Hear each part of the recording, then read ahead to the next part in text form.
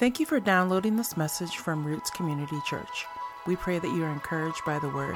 If you are looking for more information, please visit us at rccphoenix.com. This week, I want to talk about how the Bible was assembled. Who put all of these, how many, let's see, how many of y'all remember, how many of y'all were listening? How many books are in the Bible? 66, there you go, very good. Somebody goes, yeah, when somebody answered, that was awesome. I would do the same thing. I need to do that back in my school days. What he said. 66 books are in the Bible, and these aren't books, all of them. Some of them are historical books. Some of them are prophetic writings. Some of them are like songs and poems. Some of them are letters. There's a collection of these writings that are in, and there's 66 different, what we would call books today in the Bible. Who decided that those 66 were going to be in the Bible? Like, what was that process like? And if you're a conspiracy person, you might think, well, there was a dark room, and 4 bad actors got together and went into this room. And they went in on a Wednesday, and on Tuesday there was no Bible. But when they came out on Wednesday, there was a Bible, and they went, the Word of God, here it is. You guys start living by this. Not even close to being close of what really happened for the assembling of the Bible. Now, the title up here, number 1 in your notes, is how was the Bible put together? Who made the final decisions? The way this phrase is worded is how it's typically asked. But we'll figure out here in just a minute that that's not even the right way to ask the question. But how was the Bible assembled, okay? So, first line of your notes. The Bible was not voted on by a democratic process. Why is this important to know? Because we live in a culture where all we have known is voting for things. No one voted on the Bible. People didn't vote and say, they went around to all the cities and y'all cast your votes and they tallied them all up and said, well, if you got above 100 votes, then you're in, and if you got below, you're out. None of that process happened. Okay, so let's take our westernized mind and set that aside. No voting. Okay, next line of your notes. The early church believed the contents of the Bible were not decided upon by Christians, but were discovered by Christians. The early church believed the contents of the Bible were not decided upon by Christians, but were discovered by Christians. They did not hold the view that people just got together and decided this one's in, this one's out. That's not what they did. They felt that the Holy Spirit, that God through his Holy Spirit was showing them through the validity of what they were reading, what exactly was Scripture. Now, I'm going to pause right here for a second and give you some instruction. Every person that got a clipboard and notes today has a 3x5 card in there with their clipboard. We're gonna tonight. I'm going to shorten the message just a little bit, and I'm going to ask you. You don't have to participate, but if you want to, you can. These cards are for questions. If you have a question about something that we talked about in the previous couple of messages related to this series, or of something tonight, or something you'd like further explanation on, we're going to gather those up at the end, and you don't have to sign them, put your name on them or anything. We'll just anonymously kind of read through a couple of the questions. Ryan will direct that for us, so we can answer any questions that you might have about what we talk about tonight or what we talked about before. Cool? So you guys can just have that in your back pocket and just be ready to fill that out. So let's keep going. So this is important to note. Next line of your notes. The writings of the Bible were completed by approximately 90 AD. If you're a recent graduate, that would be CE. Common Era, Anno Domini for us old folks, AD. Next line. In 115 AD, Christian authors began recording a list of New Testament writings Christians were treating as Scripture. In 115 AD. Okay, so Jesus dies about 30 to 33 AD. All of the New Testament writings are are captured in between then and 90. The oldest copy we have is actually 70 AD for the book of John. And these people who were getting letters from Peter, letters from Paul, they were starting to read the accounts of Matthew and Mark and Luke and all the writings of John. They started to travel between their cities that got a letter and start to exchange and make copies of the letter that was written. So, for instance, if you were in Rome and Paul wrote a book, an epistle, a letter to the church in Rome, the book of Romans, and I was from Ephesus, the book of Ephesians, I would write down a copy of the book of Ephesians, and I would go to Rome, and I'd be like, hey, did Paul write you guys a letter? Yeah, he did. It's right here. Can I have that for the night and make a copy of it, or however long it takes to handwrite the entire book of Romans?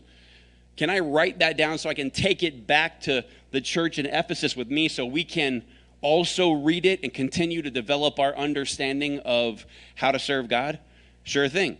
These things got passed around like that and copied like that all the time. And the churches in Corinth and Thessalonica and all different places that were scattered all over the world, they would connect with each other and they would allow each other to copy the writings so that they could take a copy with them and spread the word. So, the book of Romans did not just stay in Rome. The book of Romans was hand copied and passed out to other people. So all these other people are reading the book of Romans. All these other people are reading the book of Ephesians. There's more people than just the people who were written to that are reading these things because they're handwriting copies and taking it around. Everybody with me? This happened so much over the decades that Christian authors began to recognize, man, every church that we visit, every church that we hear about, they're reading the same thing. They're reading the same letters. They're reading the same accounts from Matthew and Mark and Luke. They're reading the same accounts from James and John. They're reading the same accounts from Peter and Paul. They're sharing all this information with each other so they're all on the same page. And so they thought, we need to write these down. So they began to write down the names of the letters and the names of the books that were being passed around by all the churches. So at 115, that started to happen. Handwriting, as you can imagine, was the only form of communication other than really speaking. There's no text, there's no email, there's no YouTube, there's no MySpace for all you old folks, right? There's no Facebook, there's none of that. These guys have to handwrite letters. So the early church fathers would write letters to each other and send them with a person to go deliver to somebody in another city in another church. This is another piece of astounding evidence for the Bible. We can reassemble the entire New Testament just on those letters. The early church fathers were steeped in Scripture. The early church fathers soaked their minds, their souls, they soaked their spirits in God's Word. They steeped it. Anybody know what steeping is? Anybody?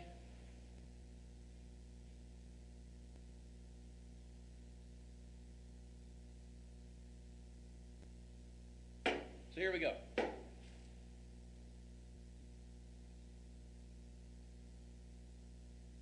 Scripture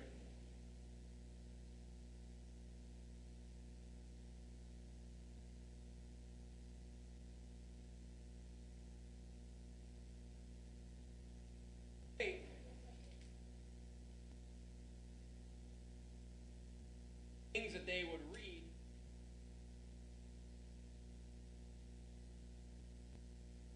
write to each other, and they would study God's Word. Put this in themselves all the time.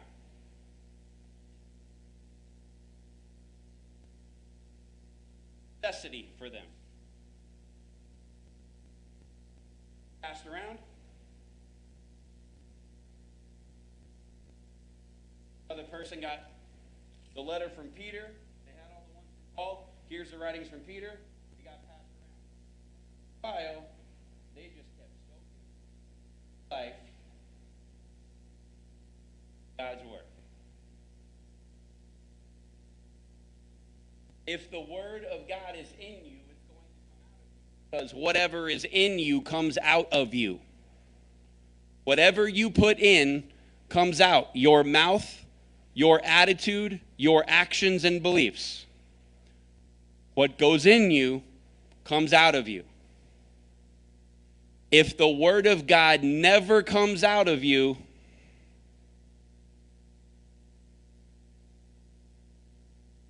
probably not in there.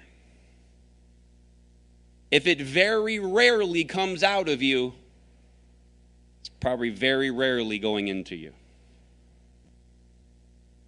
What we put in will come out. If we justify all kinds of actions and immoral activities, it's because at some point in time, we're putting those in us.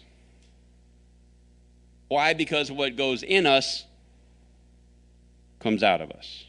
These early church fathers were so concerned that the Bible was in them that when they wrote and had conversations with the other churches, they were so steeped in God's word, it came out of them.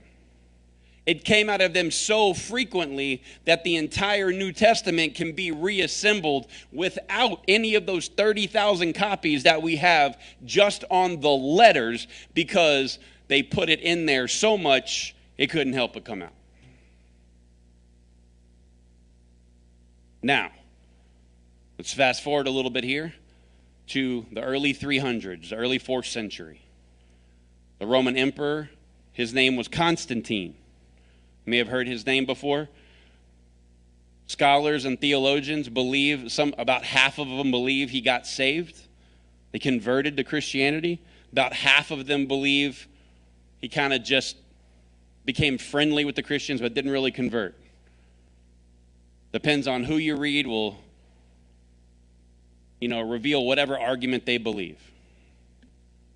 Up until that time of Constantine ruling over Rome, up until that time, it was illegal.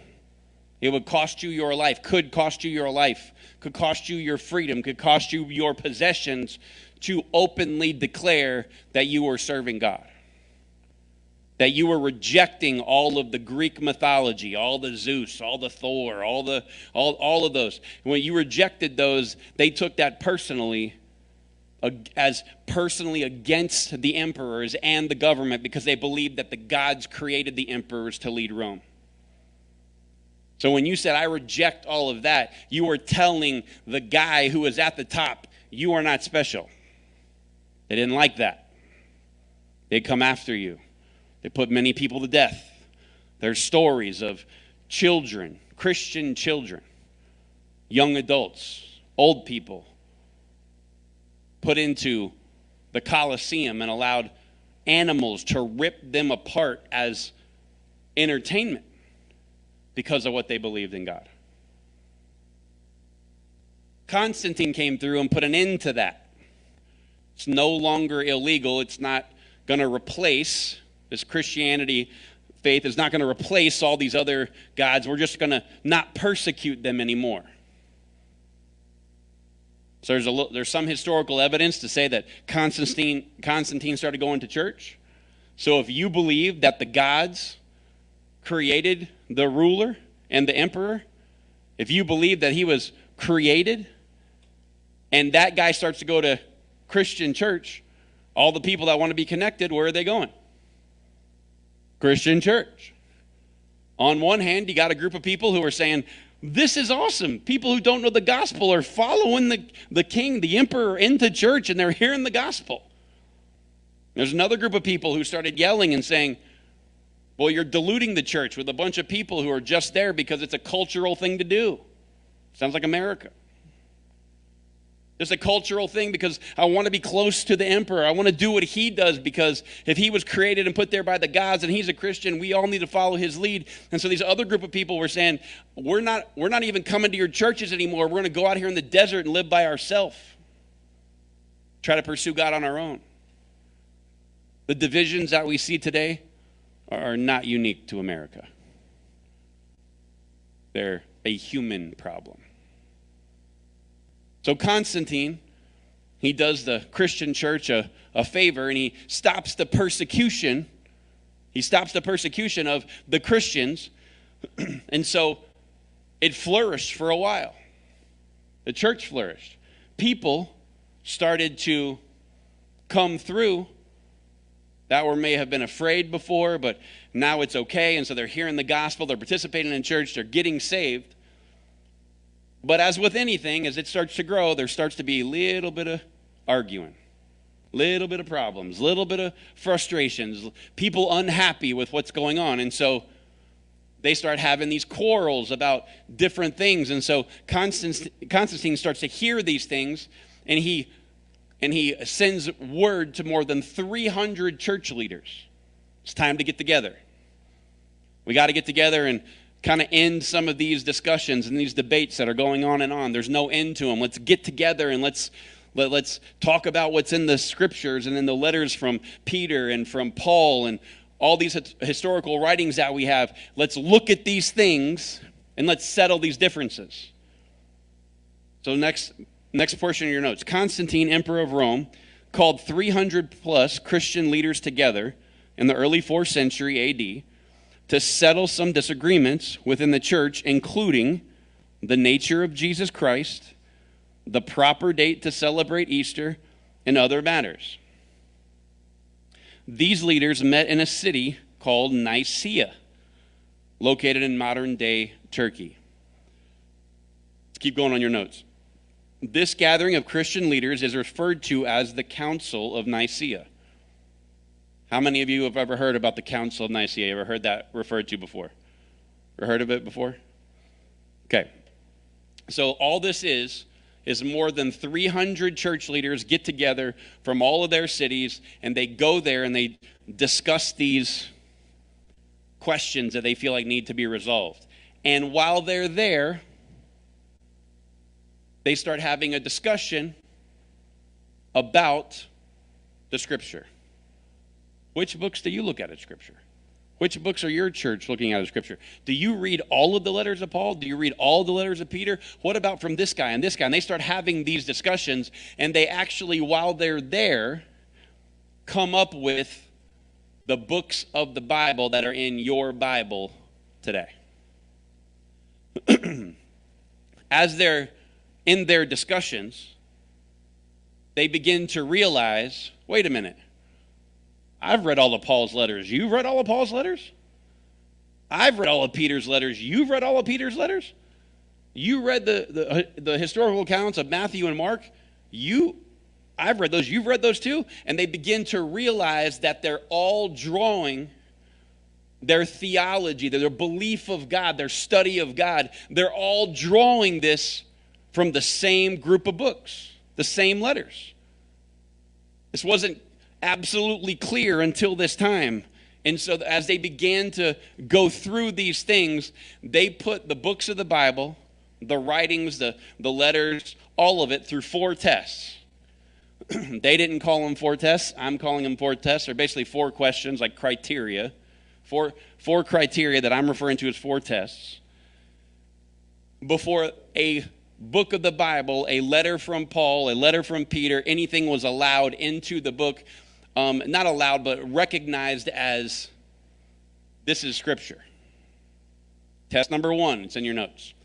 They asked this question about every book that's in our Bible. Is the writing connected to Jesus, or does Jesus affirm the author? If you're wondering what affirm means, it just means sign off on. Did he sign off on the author? Was this person a disciple of Jesus? Peter, Matthew, James, John, yes, then we should probably consider strongly to keeping these. Test number 2. Does the writing make sense with itself and other books of Scripture? Does the writing make sense with itself and other books of Scripture? Meaning, does it contradict itself? Did this one say, that in chapter 3 he say, Jesus was born in Judea, and over here it says he was born in Morocco. They didn't know what Morocco was, but you understand what I'm saying. Was there contradictions? Test number 3. Is it historically accurate? Is it historically accurate? Does it line up with what we already know about history, or is it off somewhere? Test number 4. Have Christians regarded this writing as Scripture, and has it been circulated, next line, circulated, and confirmed to be real by the Christians? So test number 1, is the writing connected to Jesus, or does Jesus affirm the author? Test number 2, does the writing make sense with itself and other books of Scripture? Test number 3, is it historically accurate? Test number 4, have Christians regarded this writing as Scripture? Has it been circulated and confirmed to be real by other Christians? These are the tests. These are the tests that they put every book of the Bible through. They ask these questions about every single one, because if it didn't meet this criteria, they couldn't keep it and say, well, it's not really divinely inspired. The Holy Spirit didn't inspire this one because it's wrong. So, how many books are in the Bible? Okay. After they asked all of those questions about these books that were in the Bible that today, they concluded, next on your notes, 54 books of the Bible were included or confirmed with no one objecting or raising any concerns. So where's my math people out? 66 minus 54 is 12. High school kids, because it's all right, all of them, they got it, high school kids. 12. So there's 5 books in the Old Testament and 7 books in the New Testament. Here's their questions about these books. The books in the Old Testament that needed further discussion. Ezekiel. When they read it, they thought this was hard to understand. The imagery was kind of crazy. Was it something that should be in there? But after much discussion and prayerful dialogue and theological analysis, they kept it. The Song of Solomon. Why the Song of Solomon? Because it's very sensual in nature. There's a husband and wife that are having some sexy time conversations back and forth. Married folks, visit Song of Solomon on your own time. Ecclesiastes seemed dark in nature. Vanity, vanity, all is vanity. Should we put this in there? And they read through the whole thing and realized, well, oh, wait a minute, it all resolves back to God, so yes, we need to keep it. Esther. And it's the next line in your notes. I didn't know this is why I put a blank in your notes. The reason that they had a discussion about it, it's the only book of the Bible that doesn't mention God. Little Bible trivia there for you. It's the only book of the Bible that doesn't mention God. If it didn't mention God, should we put it in his book? Should it be considered inspired from him? The last one of the Old Testament, Proverbs.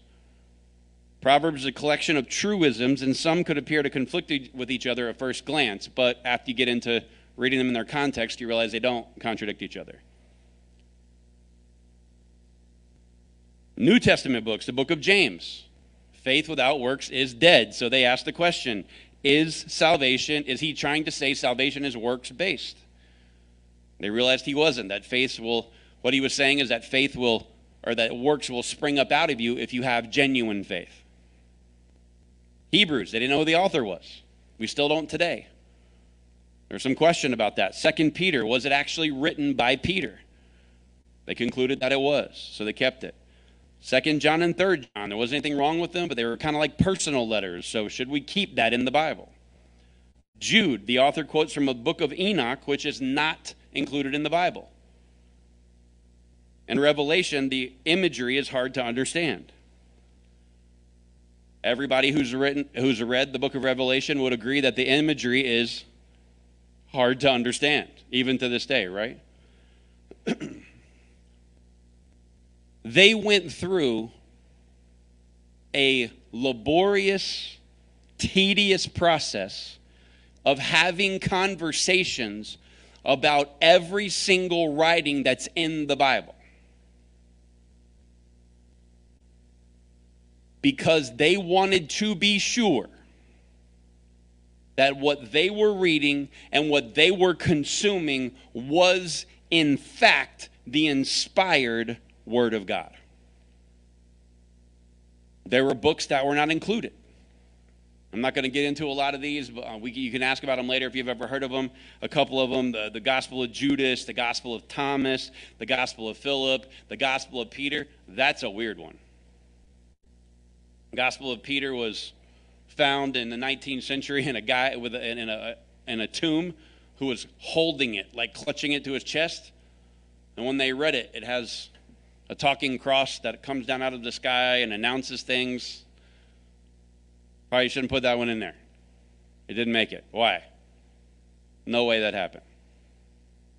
So a lot of process went into making and gathering the Bible. Incalculable amounts of time, discussion, thought, and study happened to assemble and preserve Scripture. Including today and all throughout history, people have really tried really hard to bring arguments that would try to discredit God's Word. The arguments that you hear today, whether it's on a YouTube video or somebody at your job or whatever, the arguments that you hear today are not new. The arguments that would try to disprove Scripture today are not new. Every one of the questions has been answered. Why would you continue, even though these questions have been answered, to try and push the idea that the words here are tainted, that this is not real, that what it writes about is not accurate, that this has been jacked up all throughout history, that this is unreliable? Why would you continue to do that? Why would you continue to mock things that are written in God's Word today if all of the questions have been answered and there is only one reason that you want to do that? Is because you don't want it to be true. If this is true, I got some splaining to do, Ricky Ricardo. You don't know who that is? You've never had a black and white TV, I can tell you that. Google it. If this is right and this is true, if I can not look at some excuse and try to make up that the Bible doesn't say what it says, then I have to look at my sinful life, my thoughts, my beliefs, and I have to contrast it with what's here, not the other people in the world that I think I'm better than. But I got to look at what's written here, and if this is the truth, I've got to submit to it, and I don't want to submit to it, so I got to find a way to justify to me and to anybody else that this is not God's Word. And my friend, there is so much evidence to the contrary that it is.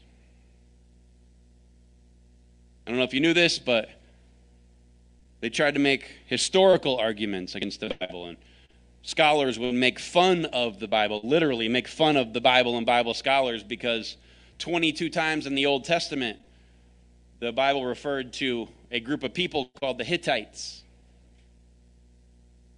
There's no evidence of anyone called the Hittites, and they would mock it. There's no nation, there's never even a guy named Hit that had kids, little Hittites. Dad joke specialist. None of that. It just came to me. See, it's just because I'm a dad. It's a gift. The Hittites, they would mock them until the early 1900s when a cave was discovered. And not one, not two, not three, not five, not 10, but 10,000 clay inscriptions were found detailing the entire history of the Hittites. See, that's something that I would do. That's why it's good that I'm not God. God would be like, oh, it doesn't exist? Here's 10,000 pieces of information that confirm that every time you mocked somebody, you were the idiot. Here it is, all of this information, all of this proof, all of this historical, textual, ancient evidence that proves that what you have in your hand is God's word.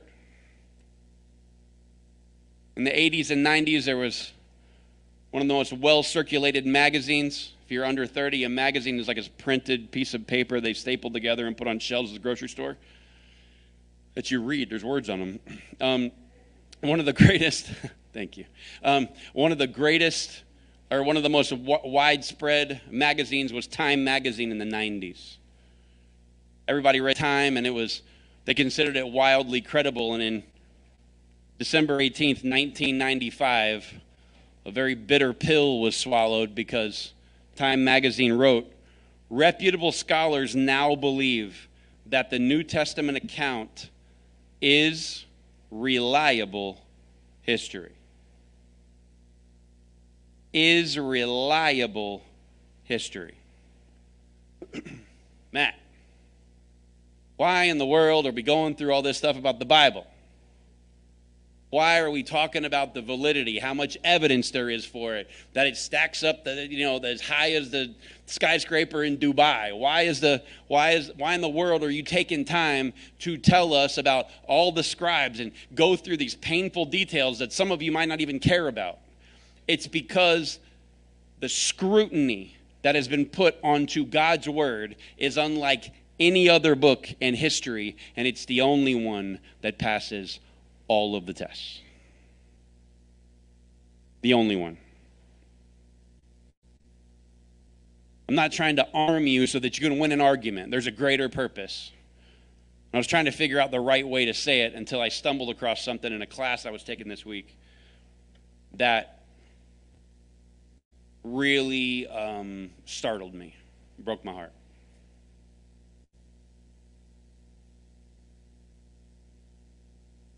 There's a group that does church-wide statistics. They're called the Barna Research Group, and they work with a college, Arizona Christian University, here in the Valley. And on May 10th, my son's birthday, on May 10th of this year, they released some data that they found. And this one wasn't just about the folks that come to church. It's about the people who teach at the church, the pastors. They surveyed more than 1,000 pastors, all different types, lead pastors, associate pastors, assistant pastors, children's pastors, youth pastors, executive pastors, teaching pastors, all of them. These are all in the survey, and then more than 1,000 people were asked these 54 questions about the biblical worldview that are really plain.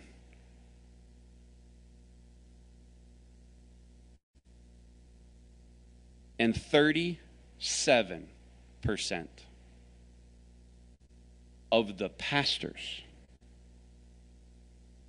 had a worldview that was consistent with this. Barely a third. Almost 2/3 of all of the pastors that are preaching today in this country, if this statistic is correct, do not line up completely with this.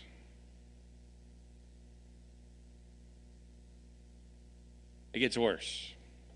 I'm going to quote from them now. A minority of Christian pastors think and act biblically in relation to the categories of the worldview measurement. The lowest of all is a category that might have been expected to be on the top of the list, but it's not. It's at the bottom. Beliefs and behaviors related to the Bible.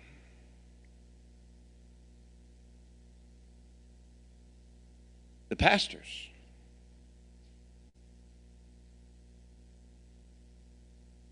read an article where someone asked a question about fallen pastors. I was trying to think about it and how I'd respond, and then I saw this, and the answer is very clear. Because what we're steeped in is the wrong thing.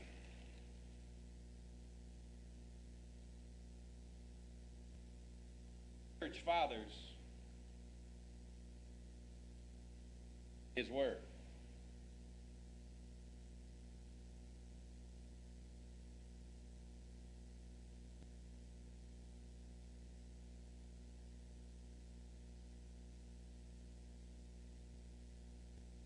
What we remain steeped in today is the idea that the guy who stands here needs to be famous.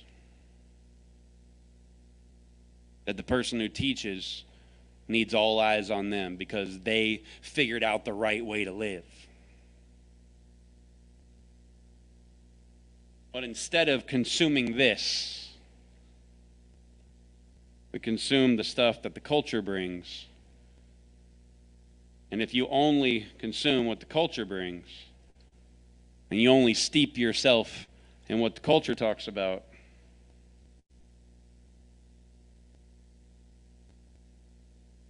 what comes out of you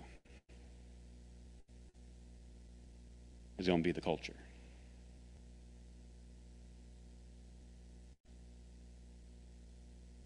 You got church fathers who bled, died, believers who were ripped apart by lions and coliseums for entertainment, who risked their life to write the words of Scripture and to consume them over and over again so much.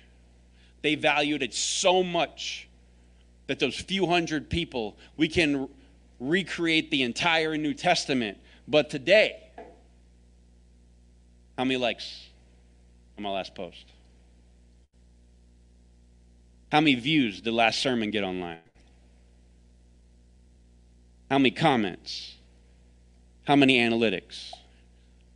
I got 19 people on staff here, and I really want to give them a raise, so maybe I should teach something out of tradition and not Scripture so I can maybe just lean on you a little bit to give more in the offering.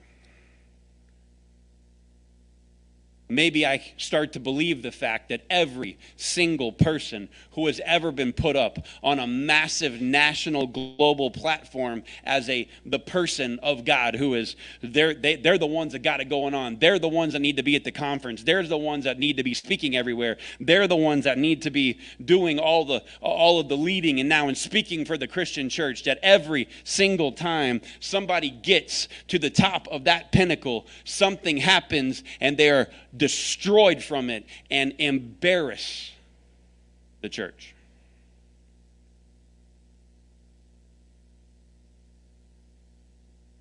Matt, you talk about a lot about the Bible here. Yes, and after reading that, it will not stop.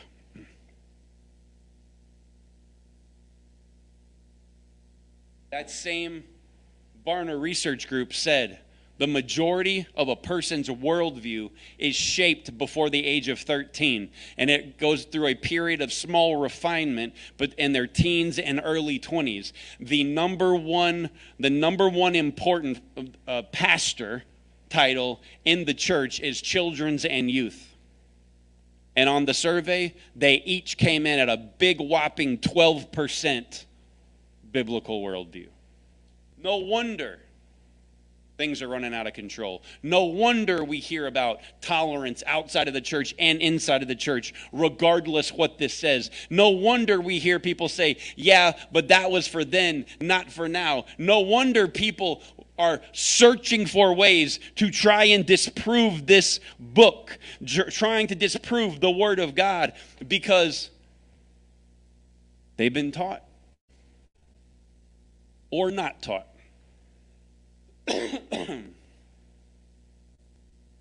The absolute, undeniable legitimacy of Scripture. Matt, I heard that. Fill in the blank, no problem. Every one of those questions has always been answered. I might not have the answer for it. You may ask a question tonight, and I might not be able to answer. But I'm telling you, it doesn't matter if there's only 3 people left at the end of the day at Roots Community Church. We are going to be committed to steeping our life in Scripture. And at every single point, if I can encourage you and challenge you to reject steeping your life in the culture, I'm doing it at every turn. If you drop your kids off at youth, we're doing it to them too. Kids in children's church, we're doing it to them too. Parents, you should be doing this. How do I do this with my kids, Matt? Steep your life in Scripture so that when you come to crazy scenarios, guess what comes out of you? What you've been steeped in. Steep yourself in the culture, and guess what's going to come out? The culture.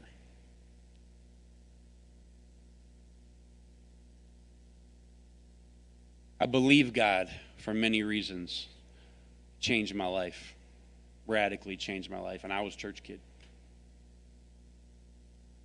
I also believe him because every piece of evidence points to him being the truth.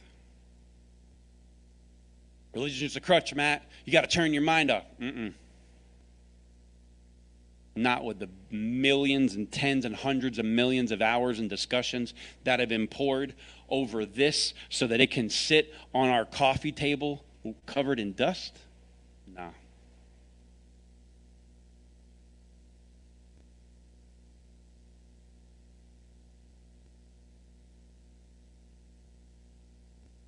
Matt, you've been really direct tonight. Absolutely. Because after I read that, oh, it's on. And if it's going to be on for us as a church, I got to stand here and commit that it's got to be on for me.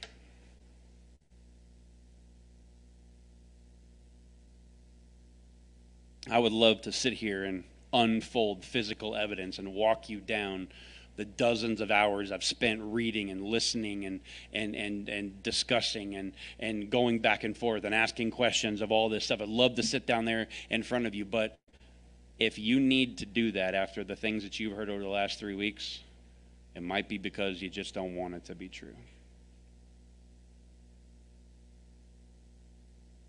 And if you don't, okay. But understand you're making a conscious decision to say, I'm going to look away from the evidence. I'm going to look away from history. I'm going to look away from archaeology. I'm going to look away from everything that we have that has verified God's word is in our hands and live like I want to. And God has given you that choice. My prayer is